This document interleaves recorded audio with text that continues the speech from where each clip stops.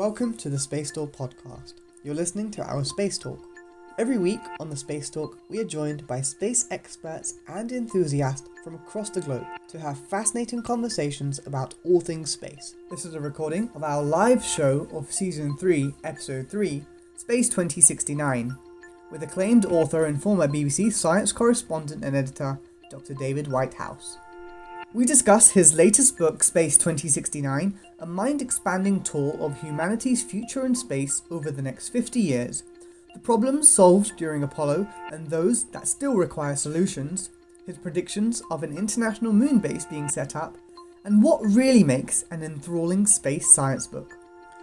This Space Talk is also available to watch in wonderful Technicolor, along with all of Season 1 and 2 on the Space Talk YouTube channel, youtube.com/Spacetour Live.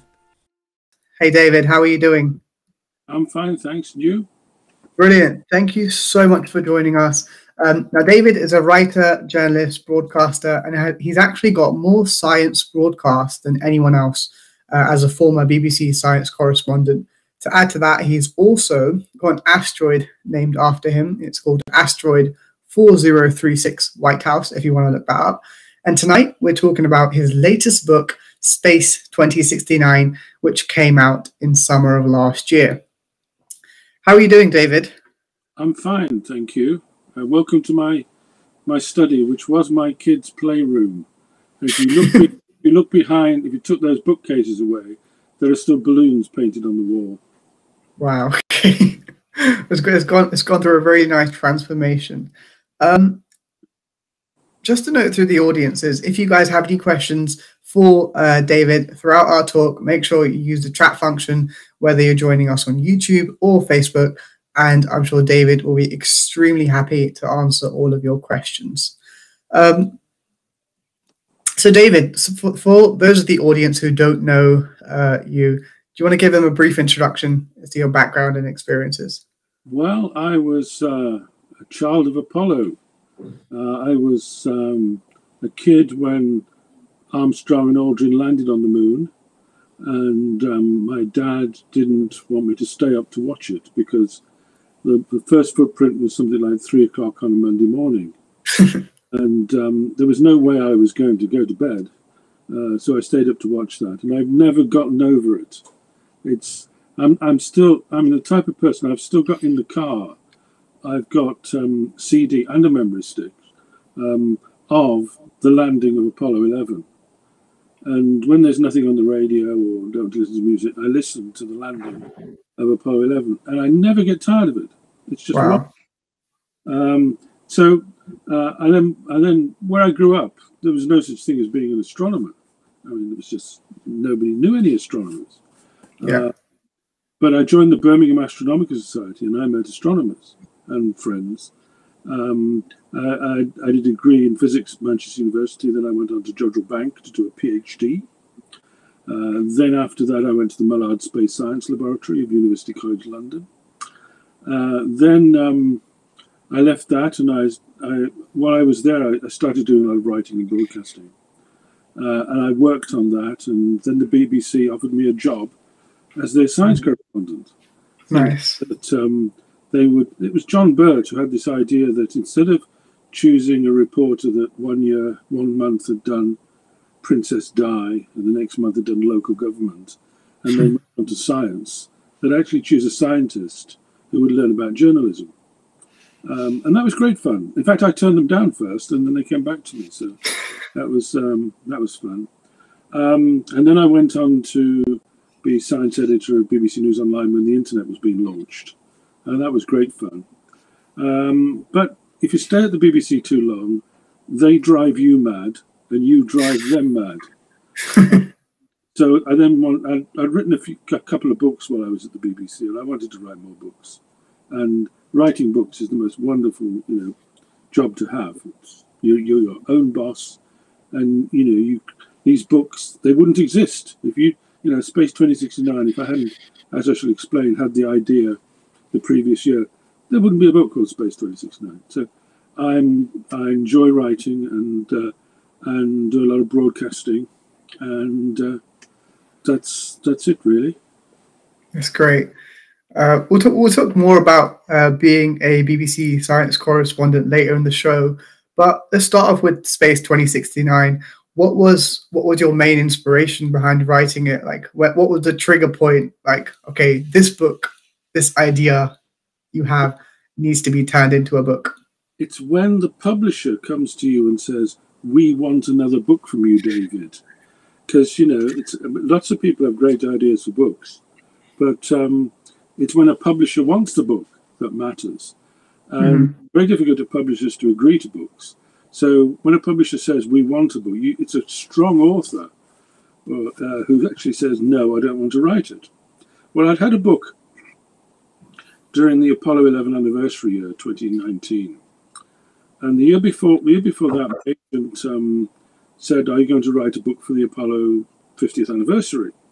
Yeah. I said, "Probably not, because loads of other people will be writing the same type of books. In fact, loads of people actually wrote a book for the 40th anniversary in 2009 and regurgitated it for the 50th.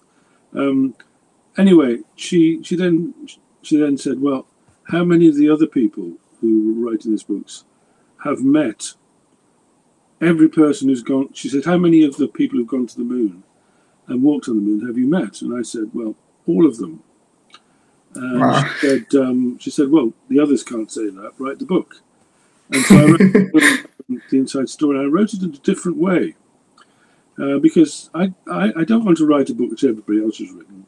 And the book that everybody looks at is Andrew Chaikin's Man on the Moon, which is a great book, but it is 30 years old.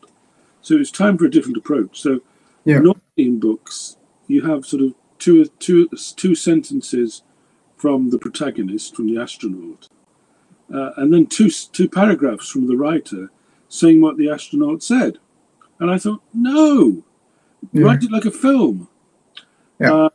So I wrote it with long quotations from the astronauts because I thought they were there, they've done it, they're the astronauts, the politicians, the administrators, the mission controllers.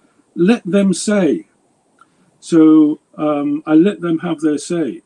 And made for people who described it as a thriller. It made it much more like a film. And it made it move very quickly. And it was very active and you were very inside the story. And it did extremely well, and I was very pleased. And then the publisher says, "We'd like another book." Yeah. I thought, well, what should I do for this? We'd had the 50th anniversary of Apollo 11, and I thought, well, why don't I write a book about the 100th anniversary of Apollo 11, 2069, and what we've done between now, what we could do between now and 2069. And that appealed to me because I could have great fun with the narrative. So I could start now and look forward. I could write from the perspective of 2069 and look back. Or I could put myself at various points in between and write as though it was now, it was real time. So I had great fun moving around between the narratives because I don't want to sound pompous, but when I write a book, I like it to be different. I don't want it to be like another book about the next 50 years of space. I'm more interested in the narrative and the structure of the book and the timeline and how you work the stories and how you bring them out and how you tease the reader to keep them reading, because there's a saying in the publishing trade that if nobody wants to buy your book, nothing will stop them.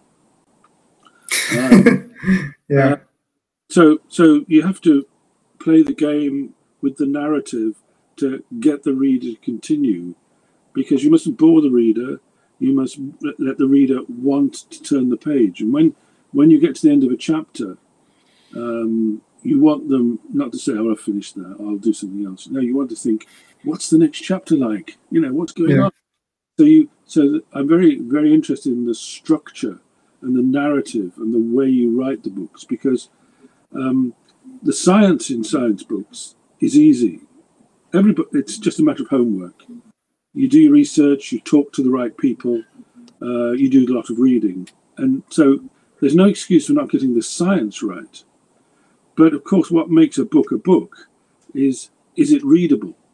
Is it an interesting read? And I'm very interested in that. So Space 2069 appealed to me greatly because I could, as you see in the book, I start off at the 100th anniversary, go straight in. You know, books. The first page of a book is important. You have to go straight into the action, and so the first page of the book is 2069 on Mars and on the Moon, and then I sort of fill in the gaps before I then go back to the voyage to Mars. So it appealed to me greatly as a sort of a different type of book to write, which I mean, it drove me mad when I wrote it. I mean, it was just absolutely, you know, you sort of, the thing about writing books is that you start off with a reasonable idea, and then as you get into them, it all goes to pieces. You've got so much research, you've got so much, so many ideas, so many directions. It sort of ends up in a bit of a mess, and it's only very quickly towards the end of the book that everything comes together, that you suddenly see the way the book has to be. And you eject a lot of stuff. You leave a lot of stuff out because it doesn't fit to the line of the book. But you can't see the shape of the book until you've gone through that process. So that's fascinating.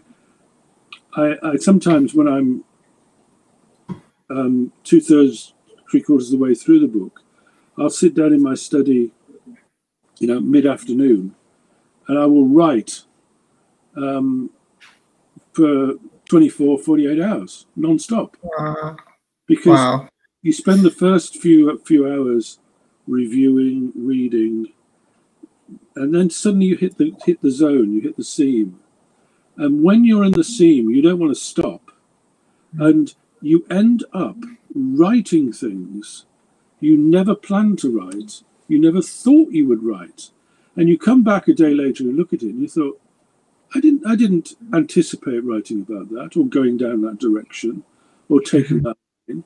I had no idea. And that's when the best writing comes. That's when I find that's when it's a wonderful process. Putting a book together, it drives you mad, absolutely drives you crazy. But when you finally get a manuscript and you know that, sure, other people could write about Mars and the future of space, and people do, and they've many fine books, but nobody wrote that book. Only you wrote that book. Yeah, that's what makes it, very worthwhile. Yeah, no, that's truly fascinating to hear. That sometimes you write for 24 to 48 hours in one go. That's crazy. My kids used to say, when that happened with my previous books, when my kids were at home, they've grown up and left now. My kids used to say, "Don't go near Daddy, he's pregnant."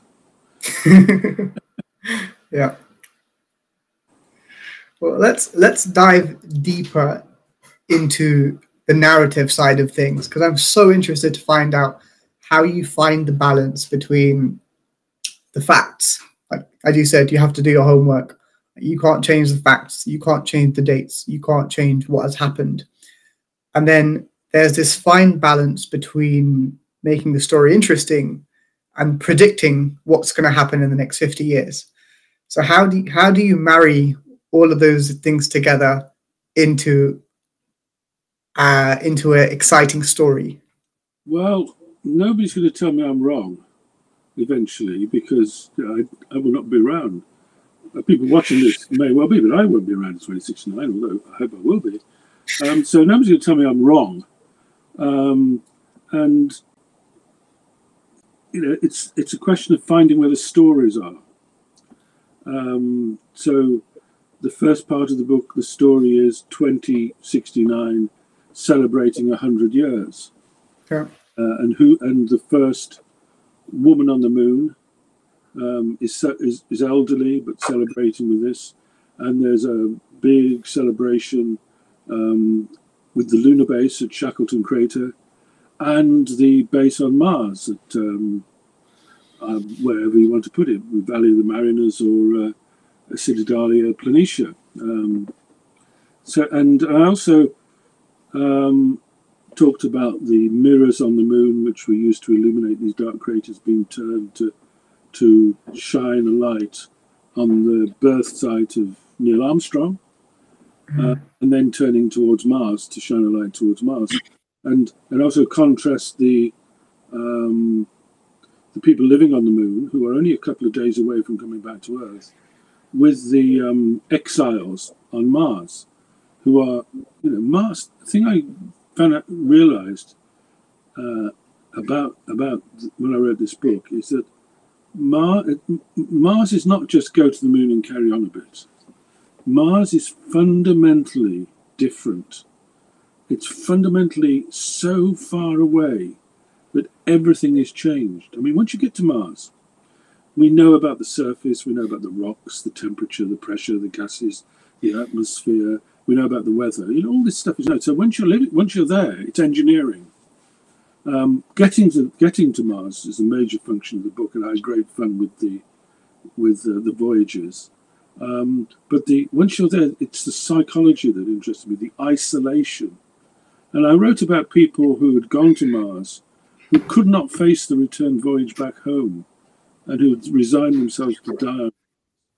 So that was the sort of first bit, and over the next 50 years, for human exploration, it's going to be the moon and Mars. We're not going to go anywhere else than that. And I put I'm pleased Joe Biden is keeping up with the Artemis program, and we're still going to the moon in a couple of years' time. I put the moon base being built in the 2030s, late 2020s, early 2030s. And I put the first voyage to Mars in 2039, 40, 41, 42, round about that time. Still well within my 2069. And I had great fun with, I won't give too much away, but the first voyage didn't go well. And I just sort of drew out some lessons from that. And then at the end, we're back on Mars, exploring Mars. And a friend of mine, actually, I think it was Nick Booth, the one that you had, my friend, the writer you had on a few weeks ago.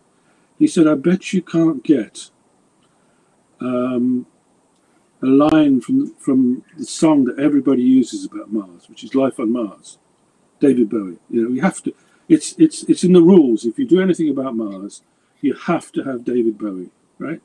Yeah. It used to be Jeff Wayne's War of the Worlds, but it's always been David Bowie. And he said, can you get a line from David Bowie in the book? And if you read the last sentence, that's it. That's the line from Life on Mars.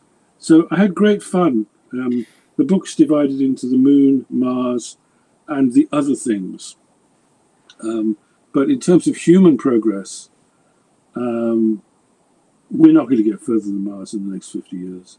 Indeed, I sort of had this scene where people on Mars look further out to the asteroid belt and the moons of Jupiter beyond. And I could not see in the next 50 years, in the next 100 years, we'd ever go there. Mm-hmm. But then artificial intelligence emissaries there, and they would tell us what it's like to swim in the seas of Titan. But jump the cliffs of, that moon with the Rupes, the giant cliffs, or dive into the tiger stripes of Enceladus. All these things will be done by artificial intelligences. Very clever. Humans won't do it because of the time scales and the radiation. And I thought that the next thing that humans might want to do after Mars is actually go to the stars. So I had that. I'm not a great fan. I put in a critique in the book of asteroid mining because I think that's all hype. That's not going to happen in 50 years. If you want to lose money, put it into asteroid mining at the moment. You're bound to lose money. So that that sort of was the sort of broad scope of it. Humans to the moon, humans to Mars, and how Mars would change us, and how the Martian colony would relate to the Earth colony. Because over the next 50 years, you will get people born in space, on the moon, on Mars, who perhaps don't have the same allegiance to Earth that we do, and start of a process whereby humans will naturally regard somewhere else as their home. Mm-hmm. That fascinated me about Mars. When people get to Mars, how it had affected their view of us back here. And so I tried to make a story out of it. and put that together for the book. Yeah, it's super interesting. We're already talking about that because in my program notes, I took out a short extract from the book, which I was super interested in talking about. And the extract goes, it's talking about the people who are on Mars now, the astronauts who are on Mars, that they call themselves Martians, even though they were born on Earth, and it was Earth they would eventually return to.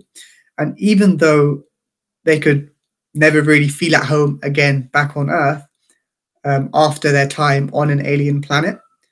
And it's super interesting. We're already talking about that. But why do you think an astronaut would struggle to come back to Earth when they were born here? First of all, there's the rigors of the voyage. The problem with exploring Mars and getting to Mars is not so much the technology. Mm-hmm. It is the human response to the voyage, to staying in space for so long.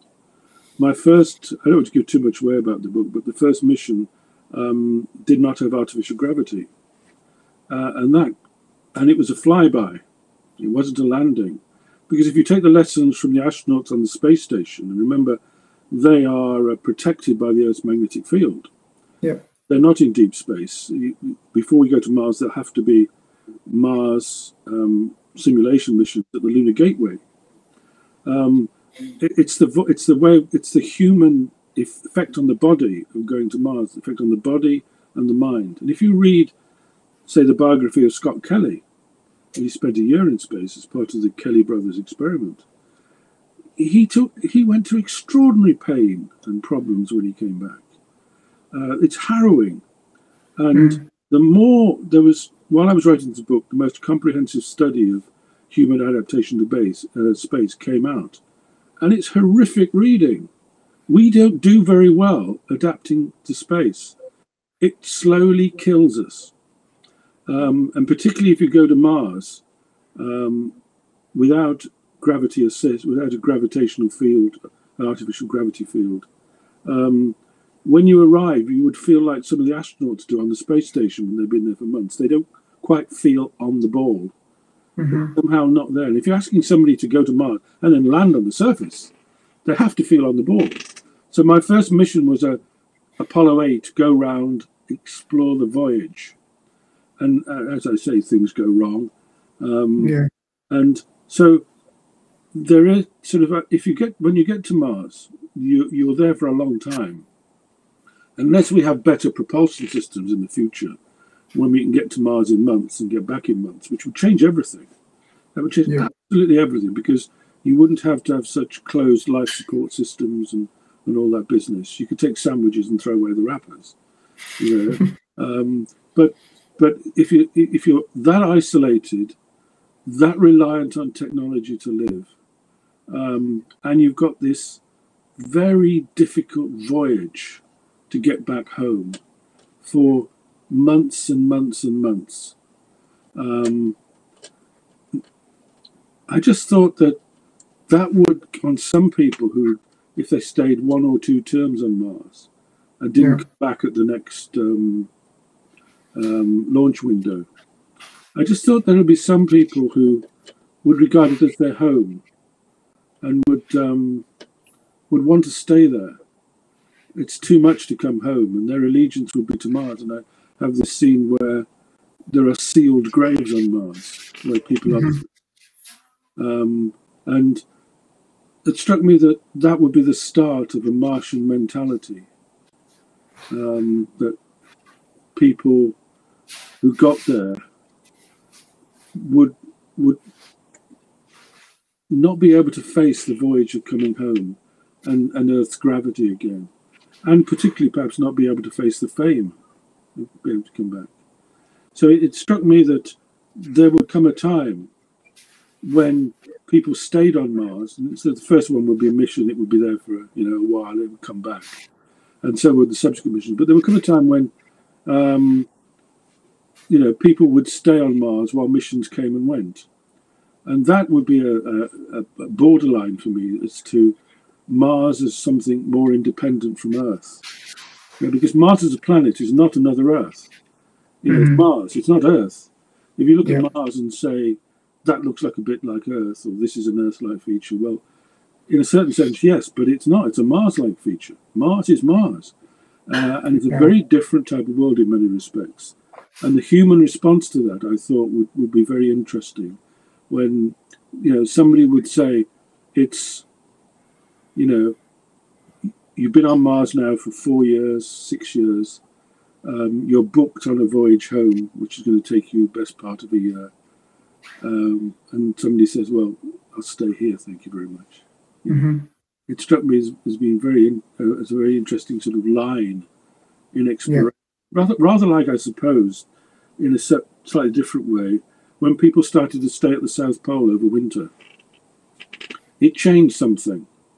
When people started to do that. Yeah, no, that's so interesting, and I think this is really something we haven't talked about on Space Tour Live before. We've talked about the engineering, we've talked about the physics of how we're going to get to Mars.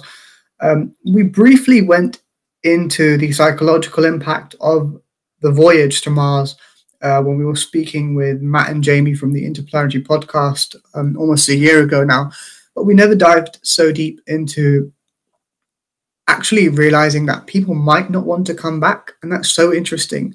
And just for new people in the audience joining us, welcome to Space Tour Live. We've been joined today by Dr. David Whitehouse, and we're talking about his latest book, Space 2069. Well, moving on swiftly, we spoke a little bit about the research you had to do in terms of your homework. So what did you learn when you were writing the book that might have surprised you? Well, the interesting thing about putting together a book like this is that it's not just space. In the sense that, so you understand the history of Mars missions and missions to the moon. You understand the plans that were proposed and the plans that failed. You understand the latest science from these places. You understand what people think you could do on a moon base or on a Mars base. But then you have to look around and you see and you have to start writing in a purer sense, because there are science books and there are science writers who are all about slapping the information on the page, and I can't stand it. It drives me to the wall. It's for me, it's the process of writing. It's making an interesting read, and for that you need to experience great writing. We all learn by copying great writers and learning our own style. So, I read a lot of people who had nothing to do with Mars. I read a lot of the science fiction stories, particularly the science fiction stories when we didn't know much about Mars, from the 1950s and early 60s. And there's some fascinating stories about people living on Mars, fascinating stories about the culture of Mars, about the creatures that could live on Mars, the abandoned civilizations people have found on Mars. There's a wonderful story about driving a tractor up Olympus Mons, the large volcano, driving a tractor along the Valley of the Mariners, in order to get pictures in your mind and ideas in your mind. And there's one quote from Shelley, I think it is, where he talks about exiles of the mind, and that sort of struck me as it's a paradise, but it's a paradise of exiles. So I think, and also you have to. I read a lot of poetry because they are mental images condensed into stanzas, and you pick out a feeling or a theme or a phrase, a single phrase that sparks you off. I'll give you an example. The current book I'm writing is about the universe. And there's a phrase in one of Coleridge's poems which he talks about the tragedy of ruined power. And that to me is entropy. That's the way the universe is going to wind itself down. And all the power of stars and gravity and galaxies and all this light, when it's switched off and everything turns into a mist of lukewarm particles, the power is still there, but it's dispersed in a different form. The power has been ruined. So I find that for a writer, you've got to put a certain percentage of your time to read good writing in order to improve your craft, to improve your vocabulary. Because that's why I tend to speed read science books. I read a lot of science books, most of which some of which are absolutely fabulous, most of which I'm not keen on, but I read them to see how people put them together. But there are very few authors. Carl Sagan was one of them, where you put the book down and you think, I wish I'd said that. That's a brilliant way to say it. Whereas if you read good literature, I mean, I would recommend to anybody studying science communication and science writing, the first thing I would give them is Steinbeck, is Conrad, is Hemingway, because you frequently put these books down and think, that's a fabulous sentence. That is a sentence. That is a paragraph that changes the whole book. And so you have to learn those basics and try and apply them to the science. And that's what makes what I think makes a really good read and a good science book. It's the way you've worked on the structure and the way you've tried to put it together. Somebody wrote a review of that Space 2069 and said it had the right mix of drama, fact, and poetry. And I thought, yeah, okay, that's nice. As I say, I mean, we can all read them. We read books, and all the facts are there, and it's in the right order. But does it spark you? Do you actually want to come back to the book for itself? Yeah. And does it excite you? And that's the thing which really interests me. As I said, because the topography of Mars and the history of Mars and the geology of Mars, fine, we all know about that. And although writers should actually put something in their book which you cannot find on the internet frequently, because it's the way you put it together in terms of story. I said I should emphasize that. If you have a book, if you read a book, and all the facts in that book and all the stories in that book you can find with a Google search, and they've just been put together in an interesting way, then that's not a good book. Yeah. You should find things which are not on the internet to put in the book. And that's great fun. And that's why it drives you completely up the wall.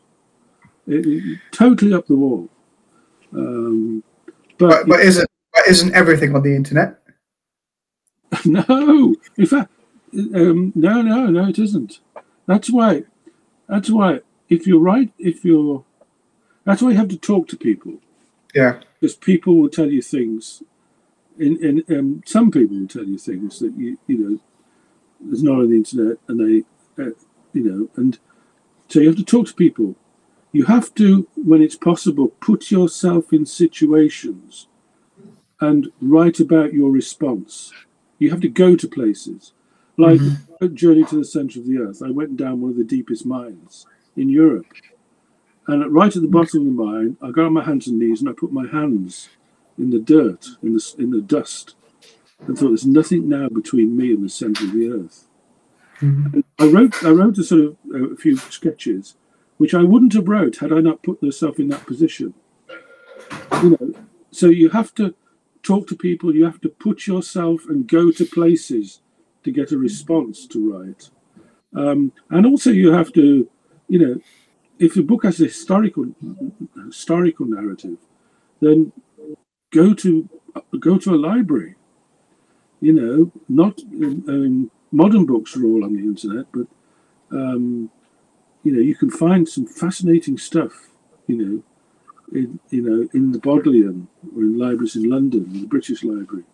British Library is wonderful for doing research, and one of these days I'm going to actually spend several years writing a book, just so I can spend, a lot of time in the British Library. That's great. We've actually got a question in from the audience, and they're wondering what you think the dynamic between Earthlings, if we may call them, and Martians will be like communicating with the 8-minute delay.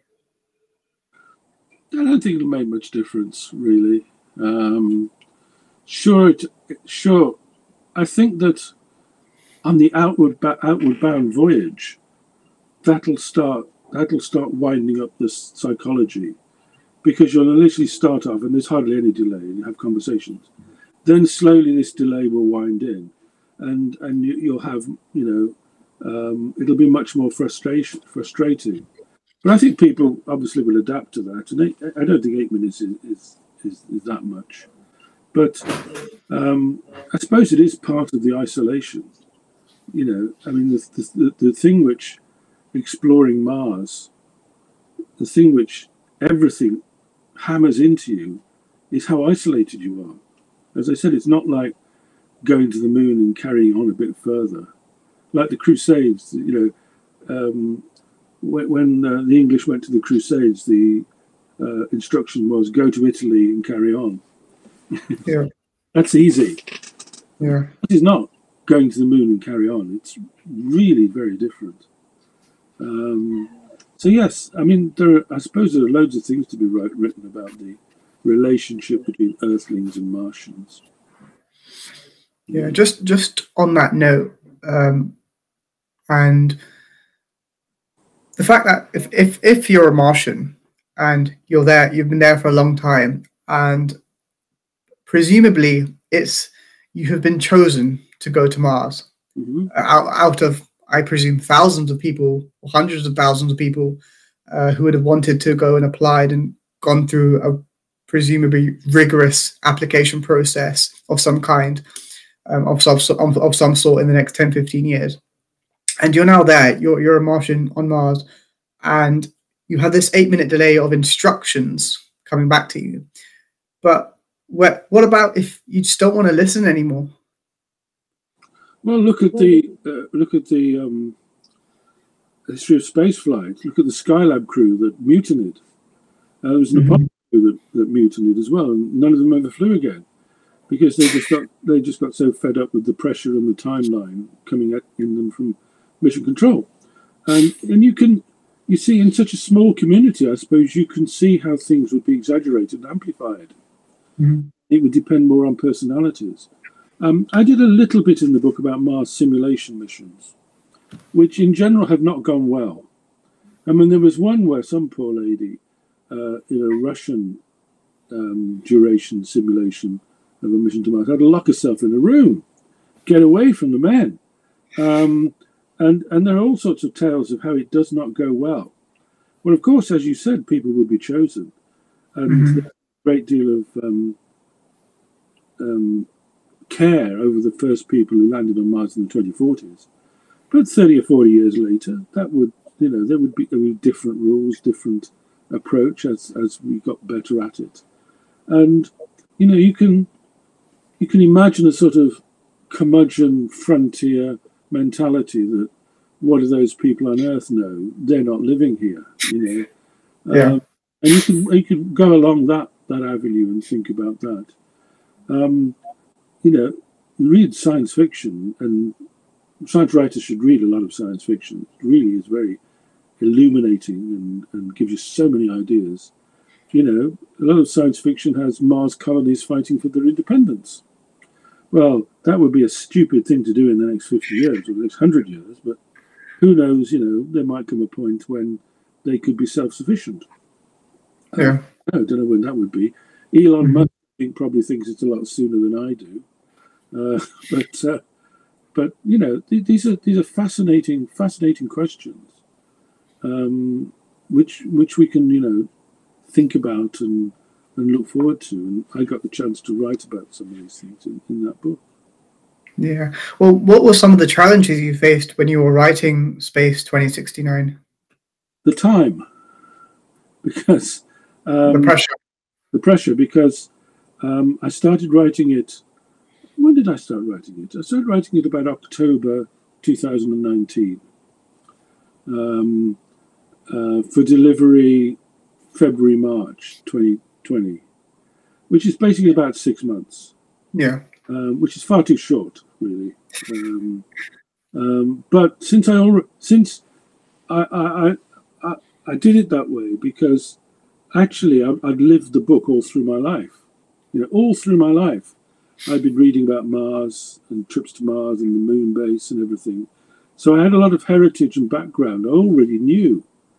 So it was a question of working out the structure of the book, because a lot of I didn't have to do much research into the Constellation program or the initiatives that NASA has had over the various years and failed about going back to the moon, and the personalities involved. So that gave me a sort of head start, and I had loads of notes and loads of references, wanting to be pulled together. But there is a certain pressure. I've never had a manuscript, and most writers I think like this, that when you've finished it, that you don't want to give to the publisher. You want to hold on to it and say, can I have it for another year, please? Yeah. Because you want to polish it. You want to go over it. And it's not difficult to start a book, but it is very difficult, your baby. It's very difficult to stop and say, right, the book is done. Yeah. There is the book. And you have to go through that. And there's an unwritten rule which happens to everybody. It drives people crazy. Is that as soon as you hand over the manuscript, somebody discovers something or somebody does something that changes it. And you want to put that in the manuscript. And then somebody makes a decision which would have changed what. So you actually have to realize that although you can fiddle with it during the editing process and getting together that respect, there comes a time where there can be a fabulous news story or a discovery, and you can't put it in the book until the next edition. Mm-hmm. And that's frustrating, but there's nothing you can do about it. The book is the book up to the time it's solidified, and that's it. And that's what you've got to see. You've got to regard it as that's the book. And if something happens afterwards, then that's another book, perhaps, you see. So, writing is a process which drives you mad. Absolutely, it's obsessive. You've got it on your mind. You're always thinking about angles and stories. You're always reading or watching things for somebody to say something or something to happen, which you think, yeah, that's interesting. Mm-hmm. And that's fascinating, the way things get picked up and put in the book. But as I say, you then have to say that is it. And that's tough. When you've lived with this book for a year or so, at least. I mean, actually, the first book I ever wrote was called. Hello. The first book I wrote was called The Moonobiography. And it was just after ice had been discovered on the moon. And I've always wanted to write a book about the moon. And I had a year to write it. And I made every mistake possible. I thought I'd spend 6 months researching the book and 6 months writing it. Seemed logical, But then when I came to write it, I realized that half the research I'd done I didn't need, and half the research I needed I hadn't done. Because it's only in the process of actually writing the book together you see what you need. So ever since then, I've started writing from day one and done the research alongside. I think writing books is fabulous. It's a privilege. But if it's going to be a good book, you have to suffer a bit. You have to get twitchy and irritable, and you have to sort of want to look for the angle, want to draw esoteric things into the book, and then you want to protect the time where you're trying to write the thing. It's I think something that more people who write about space and astronomy should actually get into, because there are lots of books which I think are nice books, but they're not well-written books, you know. And I've got an idea that if a book doesn't strike you by page 25, throw it away. Life's too short. There was only one exception to that book, that rule, and that was Stephen Hawking's A Brief History of Time. And I thought, this has sold so many millions. I'm going to read it. I had to force my eyelids open after about page 20 or 30. And I gave up at page 132. You know, it was a dire book to read. It was really hard because it was so bad. But it sold not because of just the narrative. It's sold because of the strength of character and the resolution of the person who wrote it. And that's another factor in books don't always sell. You know, books don't always sell if they're brilliantly written. How many times have you read a bestseller and thought, what's that about? Books have all sorts of flavors and attributes. And sometimes books which sell are not the best books. Mm-hmm. Well, talking about other books, one of your previous books, Apollo 11, The Inside Story, you say was kind of the prequel to Space 2069. Do you think there is a sequel for Space 2069? Well, there could be, I suppose. You could look, you could do what Arthur C. Clarke used to say. He used to say, I'm going to be totally wrong over the next 100 years, but I'm going to be right in the next 10,000 years. You could actually write Space 2690, you know, and that would be a great work of fiction but, you know, who of us wouldn't like to know where we would be in the year 20,000, you know? Would we be at the stars? Would we have artificial intelligence? How much of ourselves would we understand? But that's not a book at the moment. When I wrote 2069, I frankly said I've had enough of planets. So I'd written the moon, I'd written the sun, admittedly, and I'd written Galileo and astronauts and the book about the Earth and Apollo and this, and they're all the solar system. So yeah. My next book is not about the solar system. I wanted to do something different. And there are so many interesting things you could do that at the moment I'm fed up of the solar system. You know. Oh no. I want to write something else. But you know, you could think about writing a sequel, or somebody else could, you know. I mean, 2069, do you realise that it was in 2063, I think I'm right, when Zefram Cochrane developed warp drive in the Star Trek timeline? I'm not sure. I'm not that much of a Star Trek fan. In a different universe, a different timeline, by 2069, we'd have warp drive and we'd go into the stars. You know, there's a different route people could take for looking into the future. But moment, I'm not writing a sequel to a sequel. That's interesting. That's so interesting. Well, if you guys are joining us on Space Store Live, remember you can grab your copy of Space 2069 on the Space Store shop and go get your copy, have a read. I've started reading it and I'm thoroughly already enjoying it.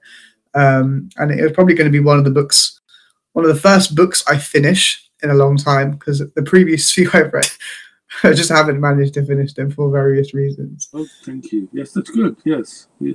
Finishing a book is a compliment, isn't it? It is. It is. Yeah, it is.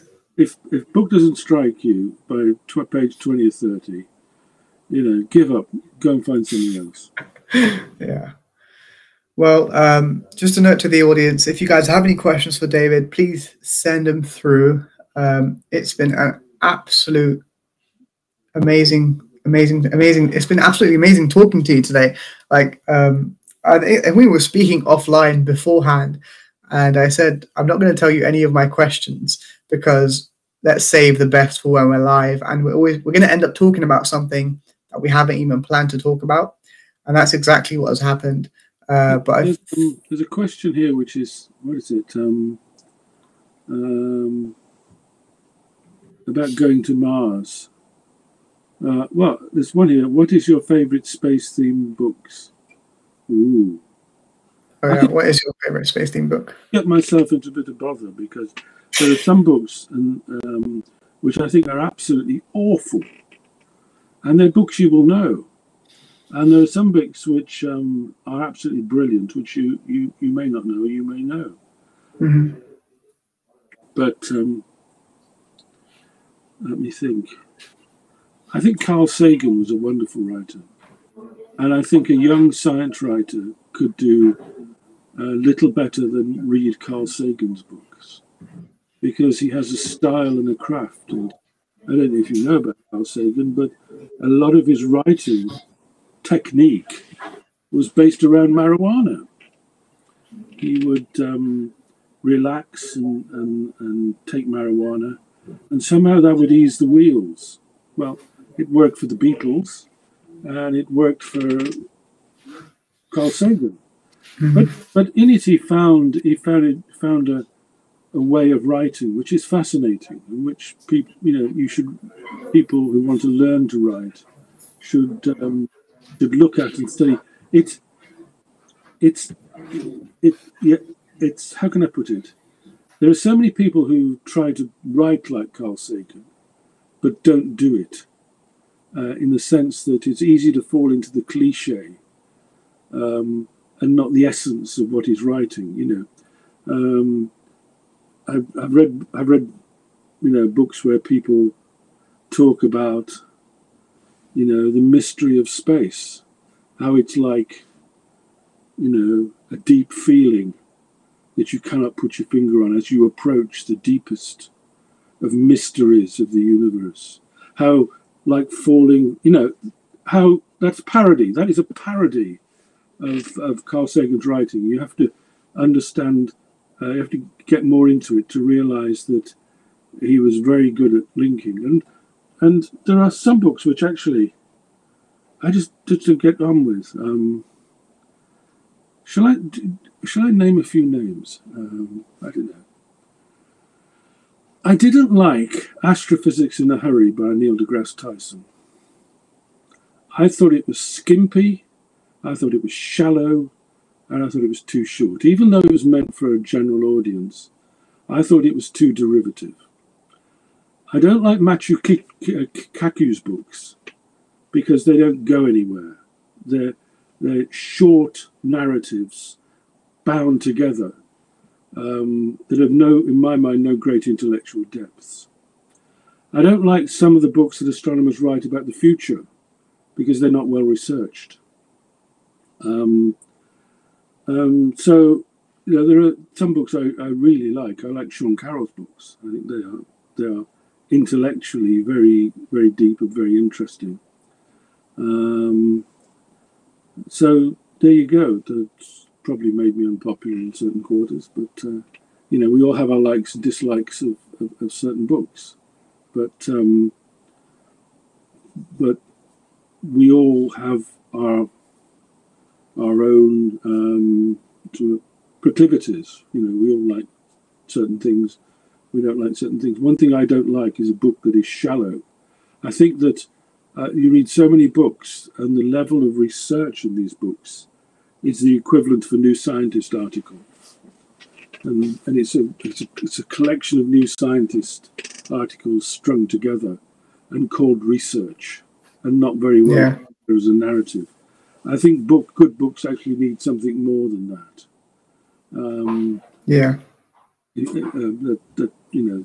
That's what I think. We've got another really interesting question in. If you were to have Space 2069 made into a film, which director, dead or alive, do you think would do it justice? Well, I admire Christopher Nolan's films, but I admire them more than I love them. Mm-hmm. Interstellar was a fascinating film, but it was a bit of a waste of time with all the ecology nonsense. The Earth is dying, and we've got to go. No, we've got to go and find another world somewhere on the other side of the universe through a black hole. You know, I thought the whole ecology of the Earth is dying. I thought that was done. That was a cliche. I would have chopped all that out, you know, and put it as a proper, a different type of film. But he certainly does do very interesting films. Yeah. Who would make a film?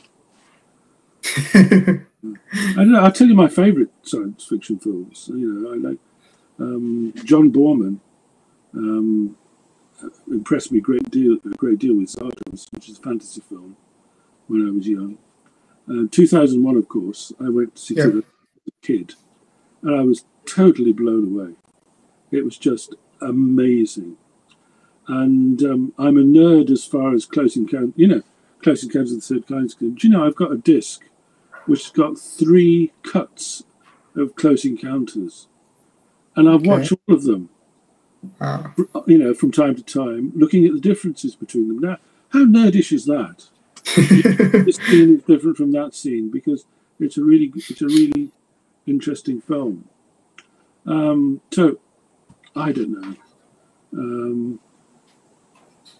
I thought The Martian was a fabulous film. In fact, in 2069, I actually took Mark Watney's route from a silly Acidalia Planitia, where the base was, down to, was it Schiaparelli crater, where he had to reach the Ares rocket, and he drove on the tractor to the sound of Dancing Queen, you know. And I actually put in the 2069 book the route he took, and he explained the route he took and what craters he would pass, how he would go over plains and how old it was, because I thought that was something that people could relate to, because Mark Watney's already been to Mars. So, I don't know. Well, that's great. I don't think we ever get through an episode of Space Tour Live without mentioning The Martian. Wow, it is. I think, you know, very much the best science fiction film for a long time, I thought. And although The Expanse is good, you like The Expanse? I don't think I've seen it actually. On Netflix. That's very good. I don't think so. Well, I just noticed the time, which has flown by, and I think if we just wrap it up with a brief summary of Space 2069 for the audience, how would you summarize it?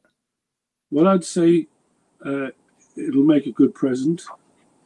In any respect, birthday, lockdown present. Buy 2. You know, I wouldn't object if you bought more than 1. But if you read it, let me know what you think, because it's always nice to get feedback from people who are interested in the subject. It's just basically one person's take on the next 50 years. And we'll go back to, from an enthusiast's point of view, in the sense, I mean, it could be in the next 50 years we don't do anything. You know, we don't go back to the moon, or we go back to the moon and we don't go to Mars. And the politicians nix every project and idea, just like the previous 50 years, and we don't do very much. But presuming that we do go to the moon, and we build up the experience and the technology to go to Mars, this is what I thought was a realistic way to do it. There are no, I think somebody once put it, there are no unicorns flying silver spaceships. You know, it's all practical stuff. There's no Elon Musk getting thousands of people to Mars in 5 or 10 years' time, which ain't going to happen. Sorry, Elon, you do wonderful things with SpaceX and Falcon 9 and the Dragon capsule, but your Starship, with its silver skin, is not going to take people to Mars.